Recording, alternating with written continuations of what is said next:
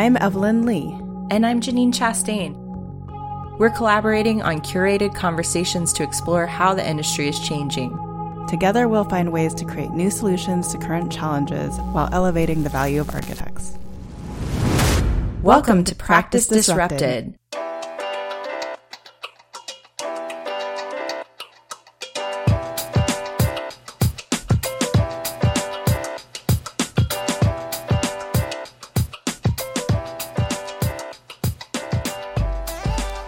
Yeah, so I don't know if you heard that, but I'm hearing these din-din-din-din running through the house, followed by like half as heavy 20-pound din-din-din-din. It's my kids running back and forth.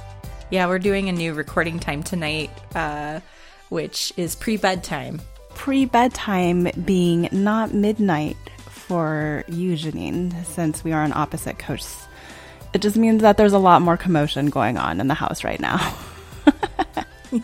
Yeah, we're bridging a few time zones to bring you this recording. And as long as Max doesn't come bounding in, I think we'll be okay. Yeah, and Max, for those of you who don't know me, is the dog. But he only tends to bark at deliveries.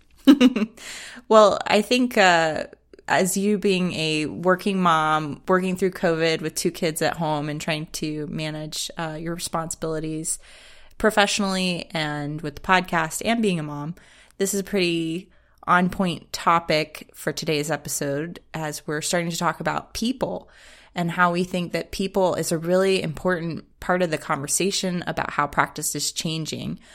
And on this episode, we're inviting the first professional from outside the industry onto the show. Yes. So I'm really excited about this. And from the beginning, we have always promised our listeners that we would be delivering not only experts in the field of architecture that are really pushing beyond traditional models, but bring in experts from outside that can really evolve and change what we're doing both as individuals and as practice leaders when it comes to our own firms. And Evelyn, we've experienced knowing that this people part of the conversation was really important in many ways, including our volunteer work when we were in the Equity by Design initiative in AIE San Francisco, and then also in our own careers.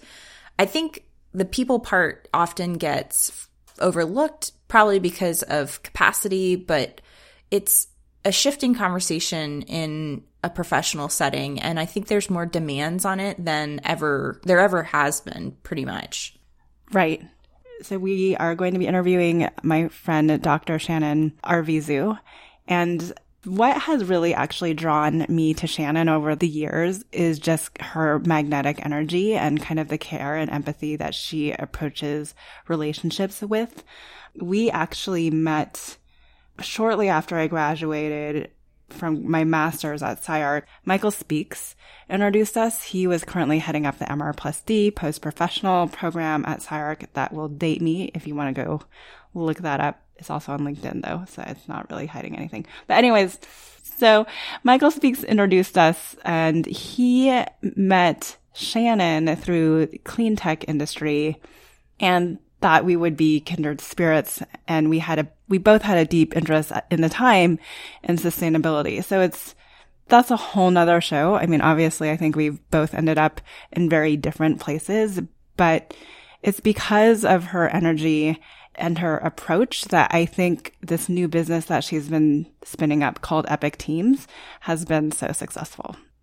So Evelyn, tell me a little bit more about Dr. Arvizu. Yes. So I think we're going to go get into the formal bio and then maybe we'll cut to the interview. Dr. Shannon Arvizu is the performance expert that leaders reach out to for help when they need to align focus and improve the execution capabilities of their organization. She has consulted with several tech companies throughout the SF Bay Area to develop high-performing teams and improve outcomes, including those at Google, Gilead, SurveyMonkey, Electronic Arts, JumpShot, Axon, Gainsight, and more. Dr. Arvizu has spoken on topics such as how to transform your millennial managers into epic team leaders, hacking your team brain, and leading data-driven teams at Google, Juniper Networks, and Culture Amp's Cultures First Conference. As a team performance researcher, Dr. Arvizu is also the author of a recent study empowering the next generation of team leaders in fast-moving startups, featured in the new book, Leadership Team Coaching in Practice, Case Studies on Developing High-Performance Teams. She has also adapted her practice to focus on leadership teams during COVID. So in particularly, how do you move forward through crisis and adapt?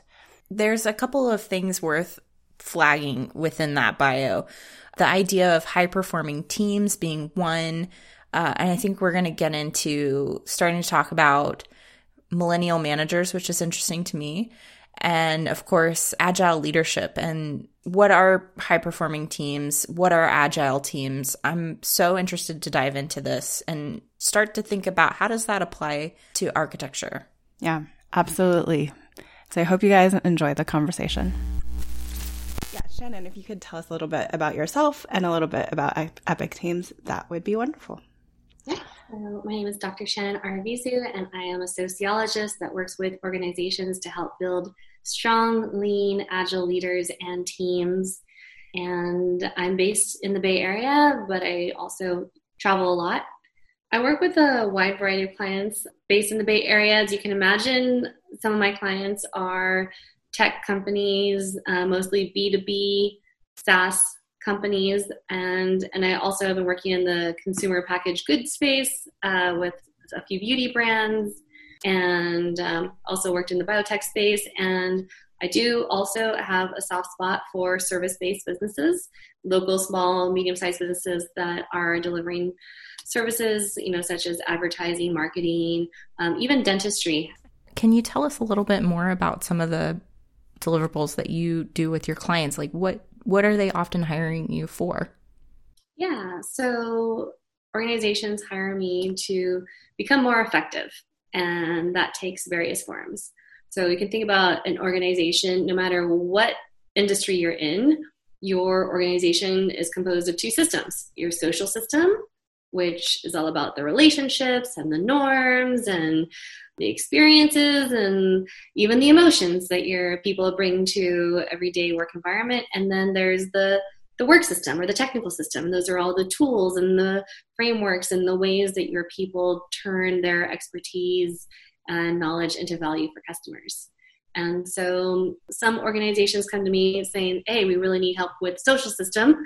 Let's focus on helping your people learn coaching skills and facilitation skills and learn development skills for their teams. And then some organizations come in and say, hey, we actually are falling behind on deliverables, and we are experiencing a lot of blocks and delays internally, and we need to improve the way we work together. And so we'll work on improving the way in which they are delivering value for their customers in whatever form that takes.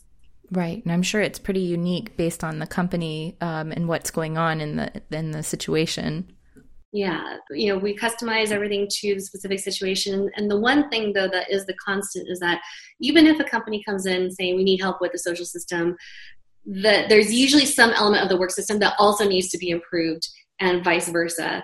And this comes to us from decades of work in socio-technical systems theory, which is based on the idea that to just optimize one of those systems is to actually do harm to the organization, and it's really about optimizing both concurrently. And how did you make that leap into doing this type of work? Where did your path come from that led you here?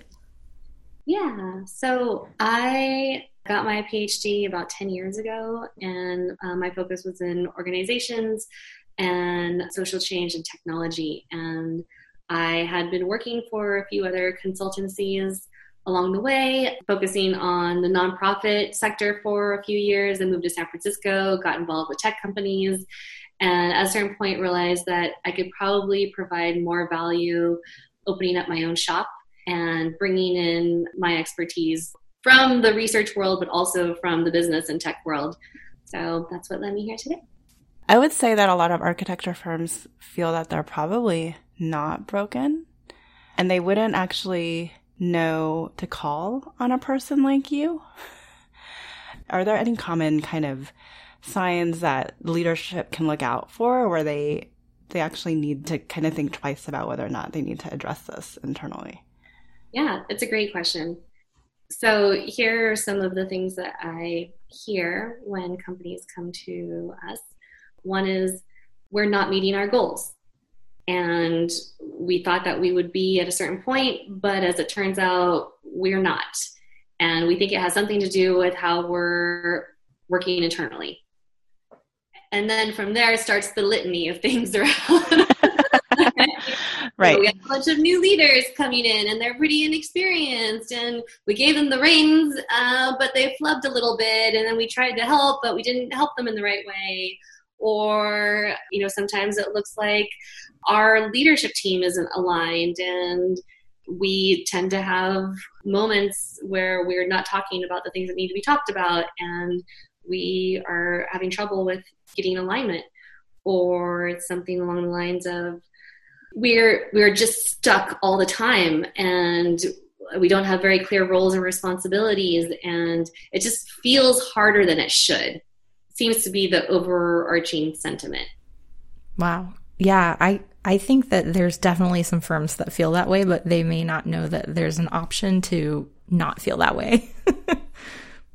Yeah, it's true. I mean, because most of the time when we experience that, we tend to troubleshoot ourselves based on whatever tools and experiences that we have, which can be very helpful.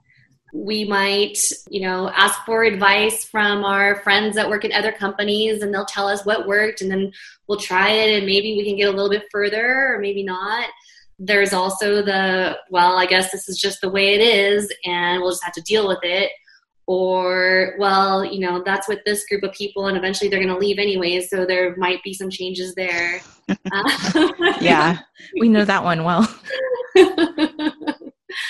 And the good news is that we actually don't have to guess and stumble our way through building an effective organization. That there are some tried and true frameworks and processes that work well. And, it does mean that we stop and pause and reflect together to build a shared reality, and that's one of the benefits of bringing in someone from the outside, is that you have this third party who is coming in and whose sole job is to help the people who are doing the work get a fresh perspective on what's working, what's not, and what could be different.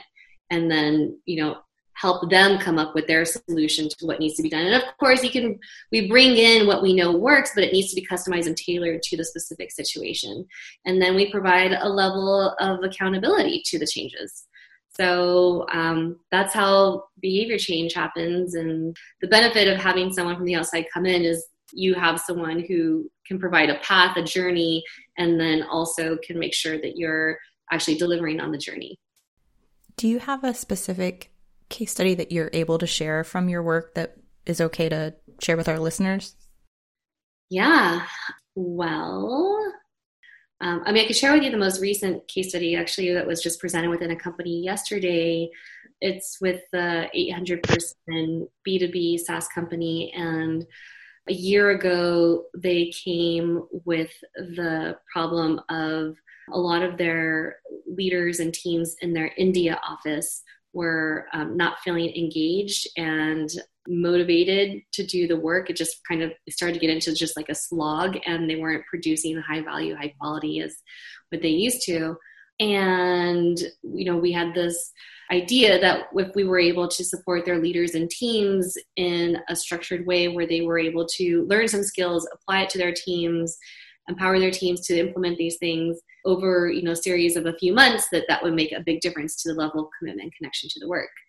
And we devised the program, we rolled it out, did the evaluation, and their scores went up. So I'd say that was like a win.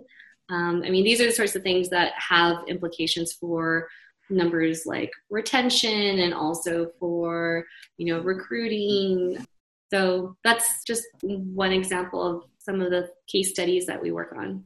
Yeah, no, that's a really good example. And I think relatable to the architecture industry. I know there's a lot of firm owners that are concerned about turnover and the investment of bringing on employees to work. And then they leave pretty quickly. from the perspective of the firm owner who feels like they invested in someone. But what often isn't talked about is what you just brought up, which is like the individual person who's feeling disengaged, like their experience. And I think that's what's really cool about what you do, because you're looking at trying to understand that better and trying to understand how to help people work better together so that they're getting more enjoyment maybe out of their work and feeling more connected to the work that they're actually producing. Yeah. And the one thing that I found to be the critical element is that it feels a part of the actual organizational culture. So when people know that these are the new set of behaviors that make us effective in our work, and everyone in the organization from top level leadership down to frontline leadership is going to be going through the experience of learning together and growing together, and that we're going to have some clear metrics on how we're going to evaluate one another, and we're going to create a strong level of psychological safety, so that way we know this isn't about firing people, this is about creating a safe space for us to take risks together.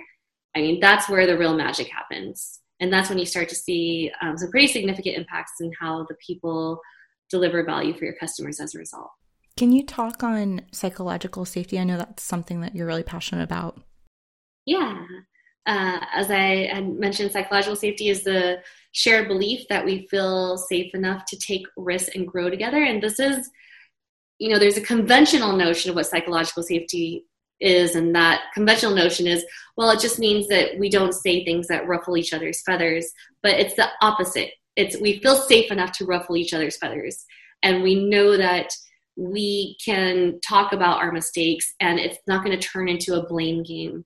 And this is foundational for getting better as a team and as an organization. And there are a discrete set of behaviors that you can measure and track over time that lead to increased psychological safety. So it makes a huge difference when organizations commit to that.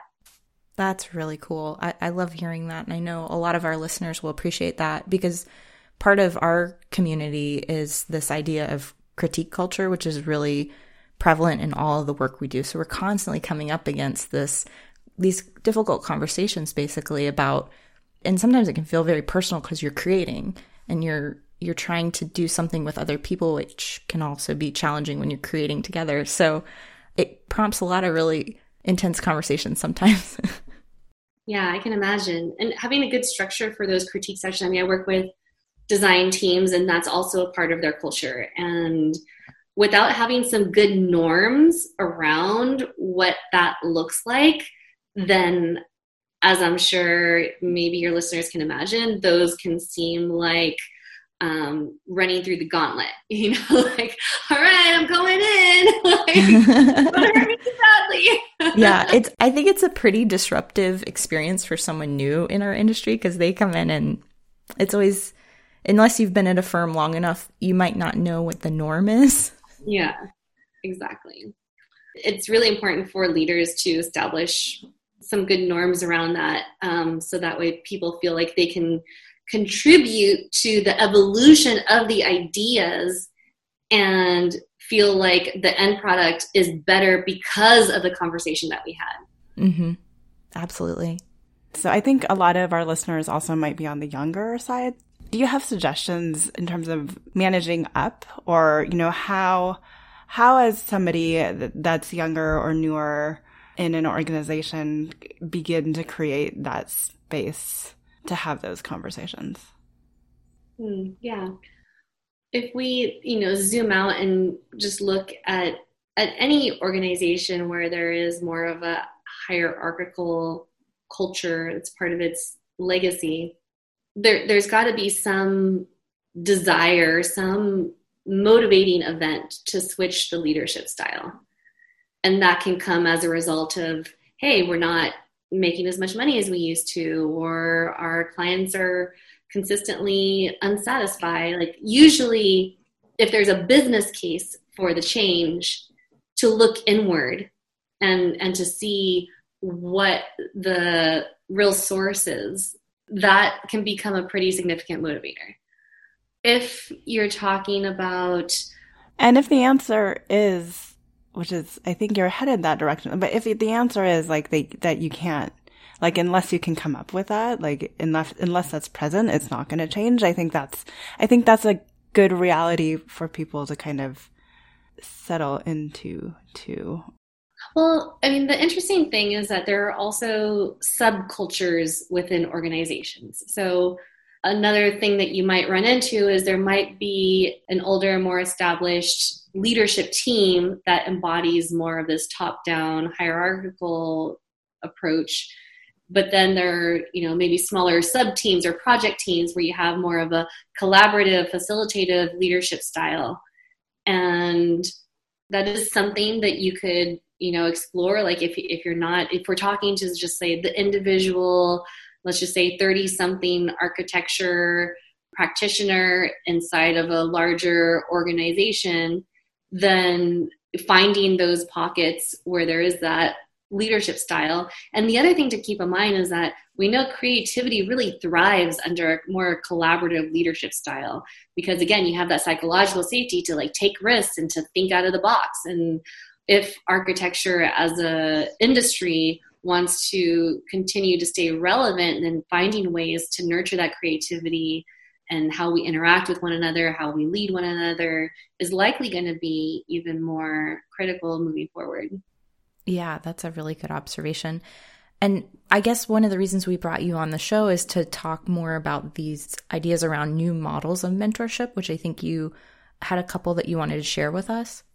Yeah, so it's interesting to learn from you both about where the industry is and, moving from more of this apprenticeship model, which maybe is more of a model of, hey, do as I say sort of way of developing people. And please correct me if I'm wrong. Yeah, no, you're right on. You're right. In some cases, of course, there's always the exception.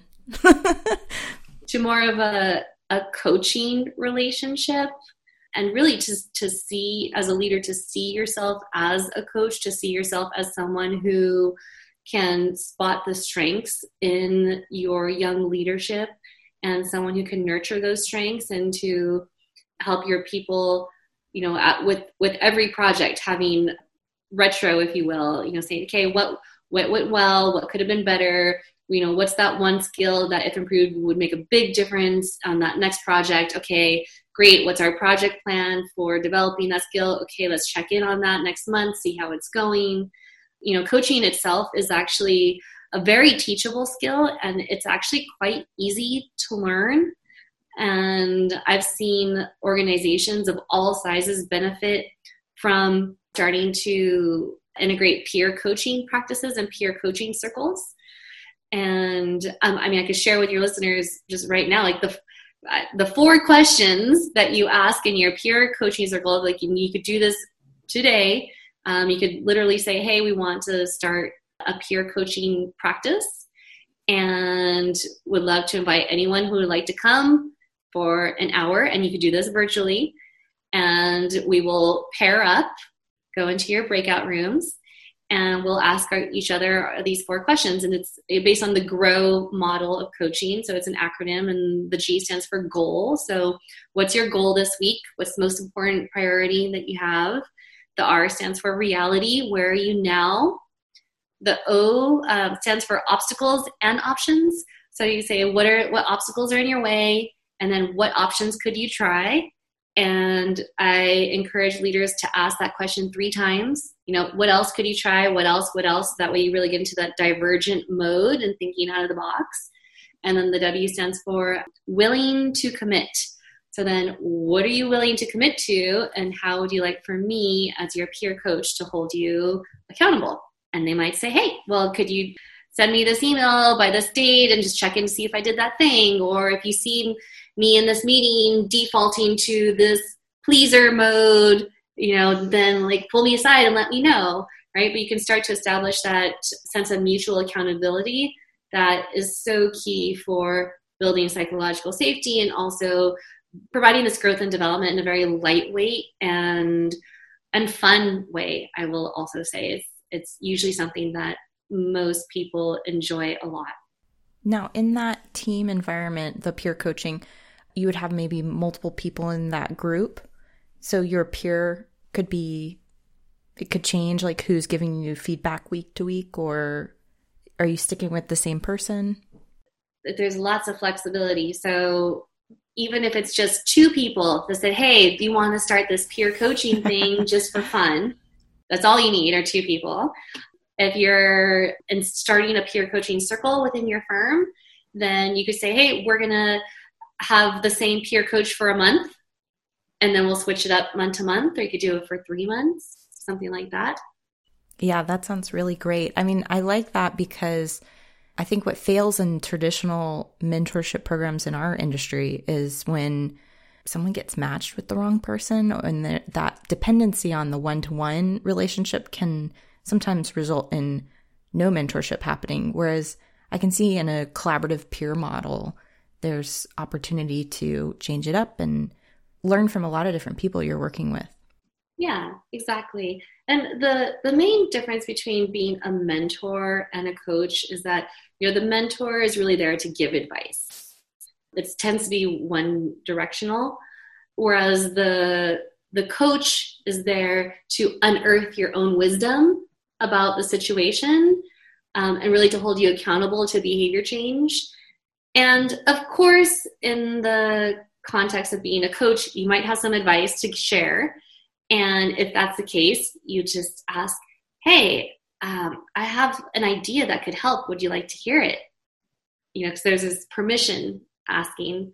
And then usually the person's like, yeah, that would be great. And so there is an opportunity to mentor while coaching, but it's not intended to be this, I know more than you, do what I say. It's more like, hey, let's help you figure it out, because you're also building those neural connections that are going to help you solve this problem yourself when I'm not around. Mm-hmm. So that's the big difference. What about team coaching, or like the next level of that? So as a team coach, you're asking similar questions, but to the whole team. And of course, whatever problems emerge, there are specific frameworks and approaches that you can use for the context. But you can think about it, if we just take that same GROW model and expand it to the team. I've seen lots of leaders use this in their team meetings. Like, all right, team, what's our most important goal this week? And even just that question alone is a very powerful question. Yes. I was gonna say, I don't think that question gets asked enough, actually. But yes. The beauty and simplicity and power of that question. Right, it reveals a lot. So what's our most important goal this week? Where are we now? Like, what did we accomplish last week? What obstacles are in your way? What options could we try? What else? And then helping them converge. Okay, what are we willing to commit to moving forward? And how would you like for me as your team coach to hold you accountable? Mm-hmm. One thing I wanted you to share with us is this concept of microstructures, because I think that is such a brilliant idea about looking at an organization and thinking about some of these things that are not said in an organization. Can you share more about what that's about? You can think about microstructures as those everyday interactions that guide our behavior. For example, when you're in a meeting and you're the leader and you pose a question to the group. And what usually happens when you pose a question to a group without providing any structure is that the loudest person in the room, the one who has the most authority, these are the people who will tend to dominate the conversation and dominate what gets done. There's a term for this called HIPPO, highest paid person's opinion. I love that. I know a few of those. Exactly. And so having a microstructure here of intentionally distributing airtime. So like, hey, team, we have this problem to solve. I'd like to go around the room and just hear everyone's observations around this problem, just so that way we create a shared reality around what it is that's actually happening. Yeah, that's great. Yeah, creating more space for people who may not feel comfortable speaking up in traditional settings where there's a lot of people. Yeah, exactly. And, there are microstructures for ideation, making decisions, so that way the decisions that we come up with feel like they have taken into consideration all of our best ideas and that all of us are committed to move forward on this decision. And again, the beautiful thing is that these structures aren't complicated to learn or to implement. It's just that most of us haven't been exposed to them because we learned leadership from the people that we were managed by, and they did not use these structures to guide behavior. So, just having a little bit of exposure and some intention around it makes a big difference. Evelyn, I know this one you're really excited about, but I want to make sure we get to it. The agile leadership. Can you talk a little bit more about what makes an agile leader? Well, that and your program. So in addition to Epic Teams, you also have like this new community forming around agile leaders and the Agile Leader program. Yeah. So when you think about an agile organization, that is an organization that is building the right things in the right way and at the right speed. And there are a set of capabilities that enable you to do that. And if we go back to the notion that your organization is a social system and a work system, and it's about improving both, those capabilities are about improving both the social system and the work system. So the first capability is around having an agile business strategy that's focused on what are the things that your customers care most about and how are you doing on them. So once you are clear on those things as your North Star, then there are things that you can do on the social system side. So there's a set of capabilities around performance coaching and another set of capabilities around team facilitation, team coaching, providing psychological safety. And then on the work system side, there are capabilities around designing your work systems so that way you have a flow of value to your customers that is the most efficient flow. And then it's also about looking at your specific client processes and having good standards for the things that you do most often for your customers, and that you're consistently looking to see where the improvement is and you're designing experiments to improve them. So in the Agile Leaders community, we are focused on building those 5 capabilities. Oh, that's great. So how do people participate in that if they want to? Yeah, so you can join as an individual leader or as an organization. So people like to join as an individual leader. You can just go to agileleaders.co and sign up. And if you'd like to join as an organization, meaning that you'd like to sign up a cohort of your leaders to learn any number of these capabilities in what's called a transformation sprint, if you will. So we could focus on one of these capabilities for, anywhere from like 2 to 3 months at a time, and then make some good headway, and then we can start working on the next capability. Then they can just email me at shannon@epicteams.co. That sounds really cool. I think it's a great opportunity for people who are looking for that leadership development piece. Yeah. So I think you've offered a tremendous amount of like tiny tidbits that firm owners could go and implement even tomorrow, like to consider. And you had a great quote in there about like creatives and how we need to create that safe space in order to move forward and to remain relevant. Is there any other kind of closing thought you would like to leave our listeners with? As a user of architectural design, as someone who really appreciates being inside spaces that are well designed and are thoughtfully approached, it makes a profound difference on what happens in that space. And anything that we can do to proliferate the art and science of architecture in today's world, I think is time and energy well spent. All right, Evelyn. So after listening to the interview and recapping on lessons that we want our listeners to apply or take away from this episode, what do you think? Where did this interview go for you? So I think, first of all, the biggest takeaway that I would hope that our listeners latched on to is that there are incredible people out there with deep research and knowledge in organizational transformation. So if you are struggling from a culture aspect, from the people side, we talk about how architects problem solve and fix processes and efficiencies all the time. Sometimes it's worth bringing in the third party to take a look at your own inner workings to really jumpstart things again and kind of get out of a rut or make a change. I mean, the interesting thing to me is I don't think most architects would actually know to call on Shannon. So hopefully we've introduced you to someone in a different line of work that you may not have considered bringing into your practice before. And that's a good point. And so while she might help startups and fast-paced teams in tech, I think she certainly could help with an architecture firm that's dealing with some pretty complex conversations around either project management for big projects or firm conversations where teams are trying to work together to shape the culture of the firm. One of the things that she mentioned, and we've talked about this before, I don't think we've just talked about it as clearly, is that there are both social systems and work systems in an architecture firm. And while they also need to independently stand strong, there's definitely some overlaps.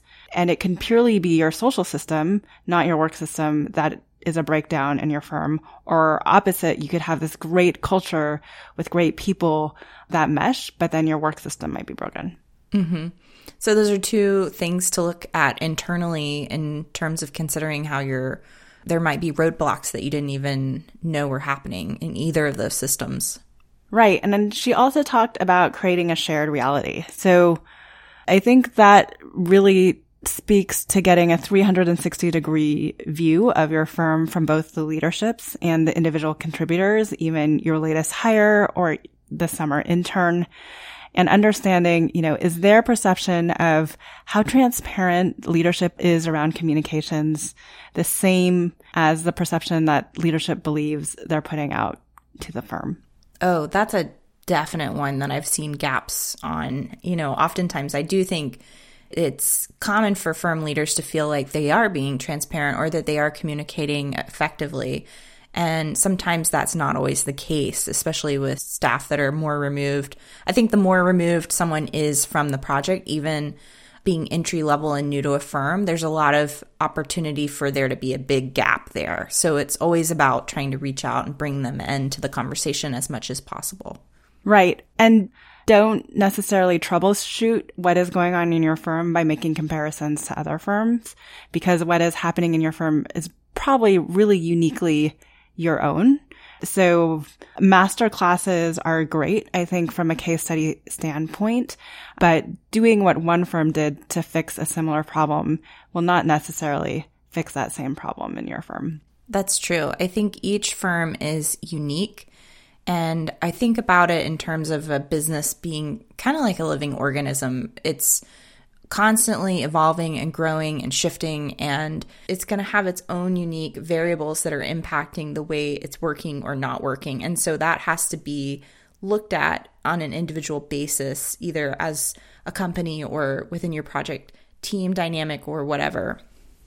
Right. And she referred to the project team dynamic too as all the different type of subcultures that you have in the firm. So I think it's important to track those subcultures and what's affecting them as well.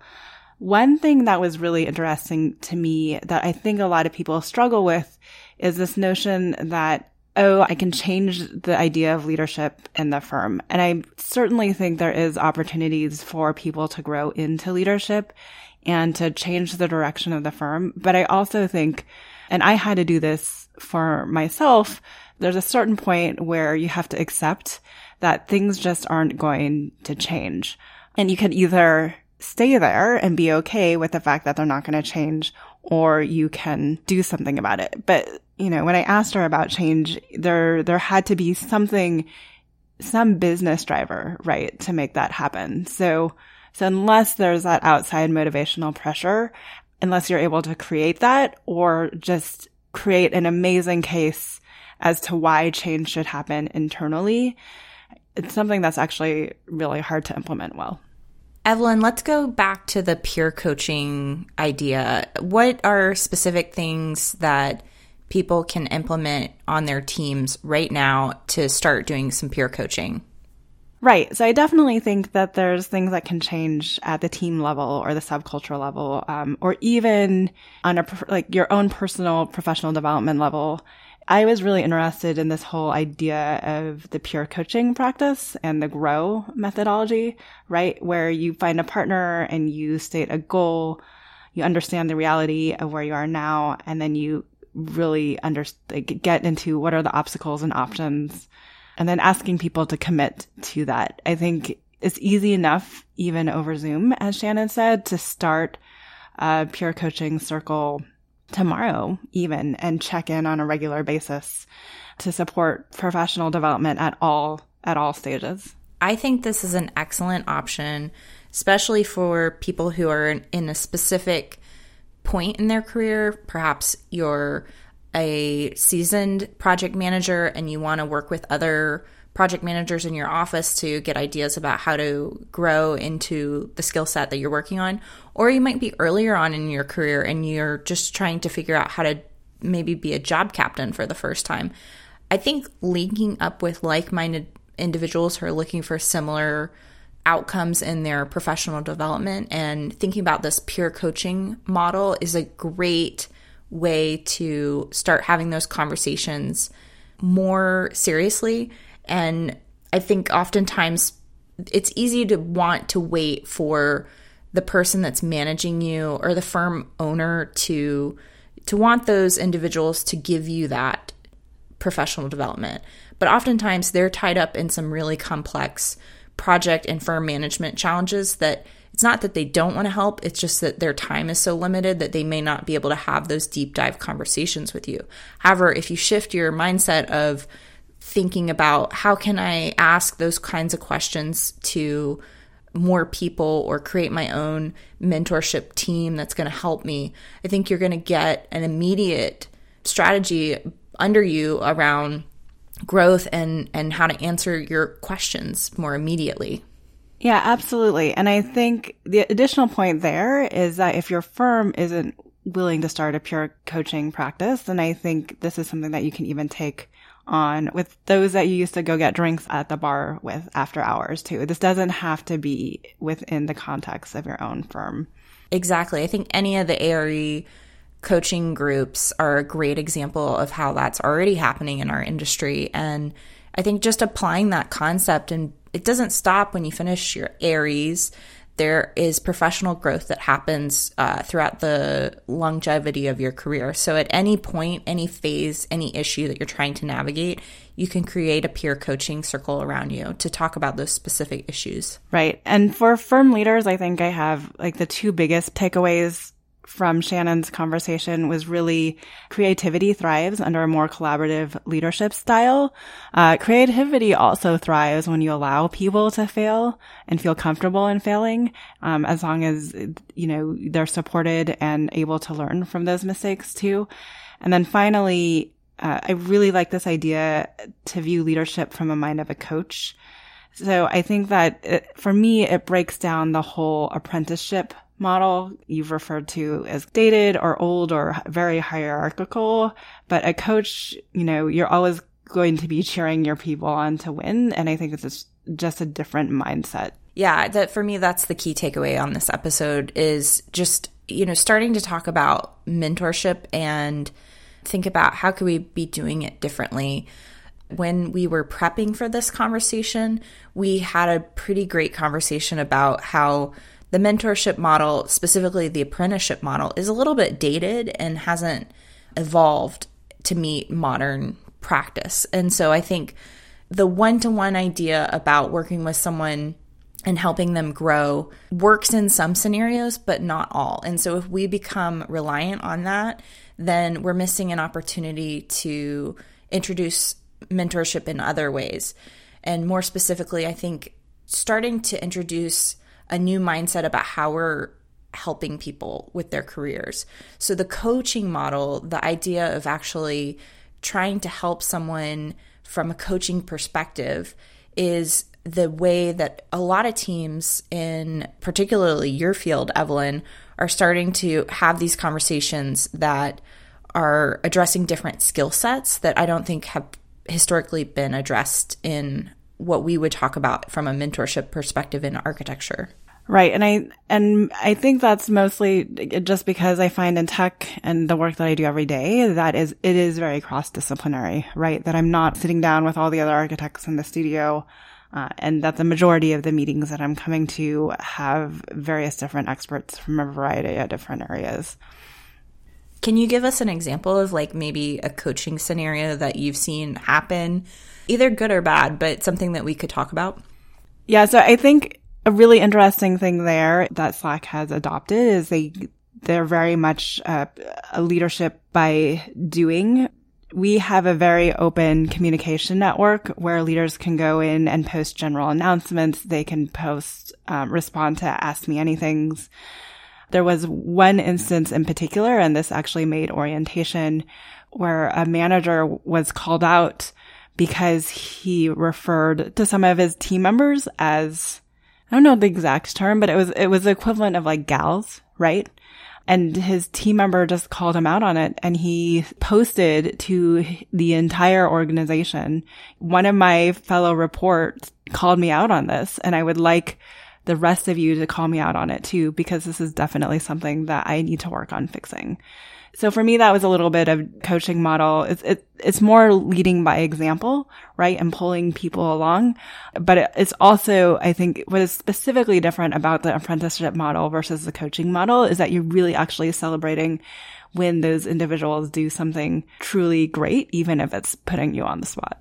Yeah, I think a lot of times mentorship, when it happens in a professional studio setting, it tends to be in the delivery of criticism, which is fine. And I think everybody can learn from that.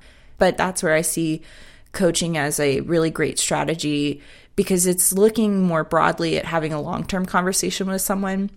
Mentorship, I think, tends to do that too, but in a professional peer coaching scenario, I think it's about creating a group of people around an individual that person feels supported.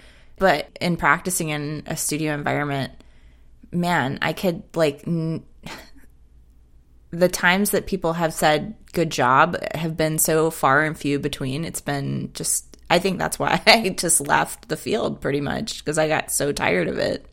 But I don't want a trophy every time I do something great, and that's not what I'm looking for. It's just what I'm really looking for is human connection.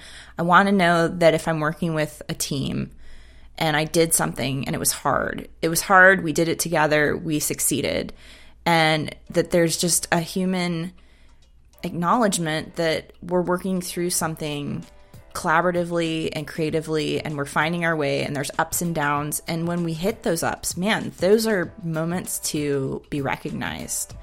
And it's worth taking the time to tell someone that you saw that moment where it went well, because oftentimes it doesn't go well. And it's problem solving those moments that make architecture so hard. As more teams shift to a remote work situation, that having those mini celebrations and calling out that, the team kind of went through the grindstone together, like the grinder together, and we came out the other side and we worked through it, and taking a pause to really celebrate collectively is going to become even more important going forward. Mm-hmm. I think that's a good place to end. Okay. Thanks everyone for listening, and we will see you next week. Thanks for joining us on Practice Disrupted, a podcast by Practice of Architecture. Visit us at practicedisrupted.com to find out more about future episodes and the changing nature of practice. This show is part of the Gable Media Podcast Network. You can learn more about other podcasts in our community by visiting gablmedia.com. If you enjoyed the show and want to hear more content like this, you can help us by leaving a rating, review, and subscribing on your favorite podcast app. Don't forget to share with your friends, and feel free to let us know what other topics or speakers you're interested in hearing about. Thanks for listening, and see you next week.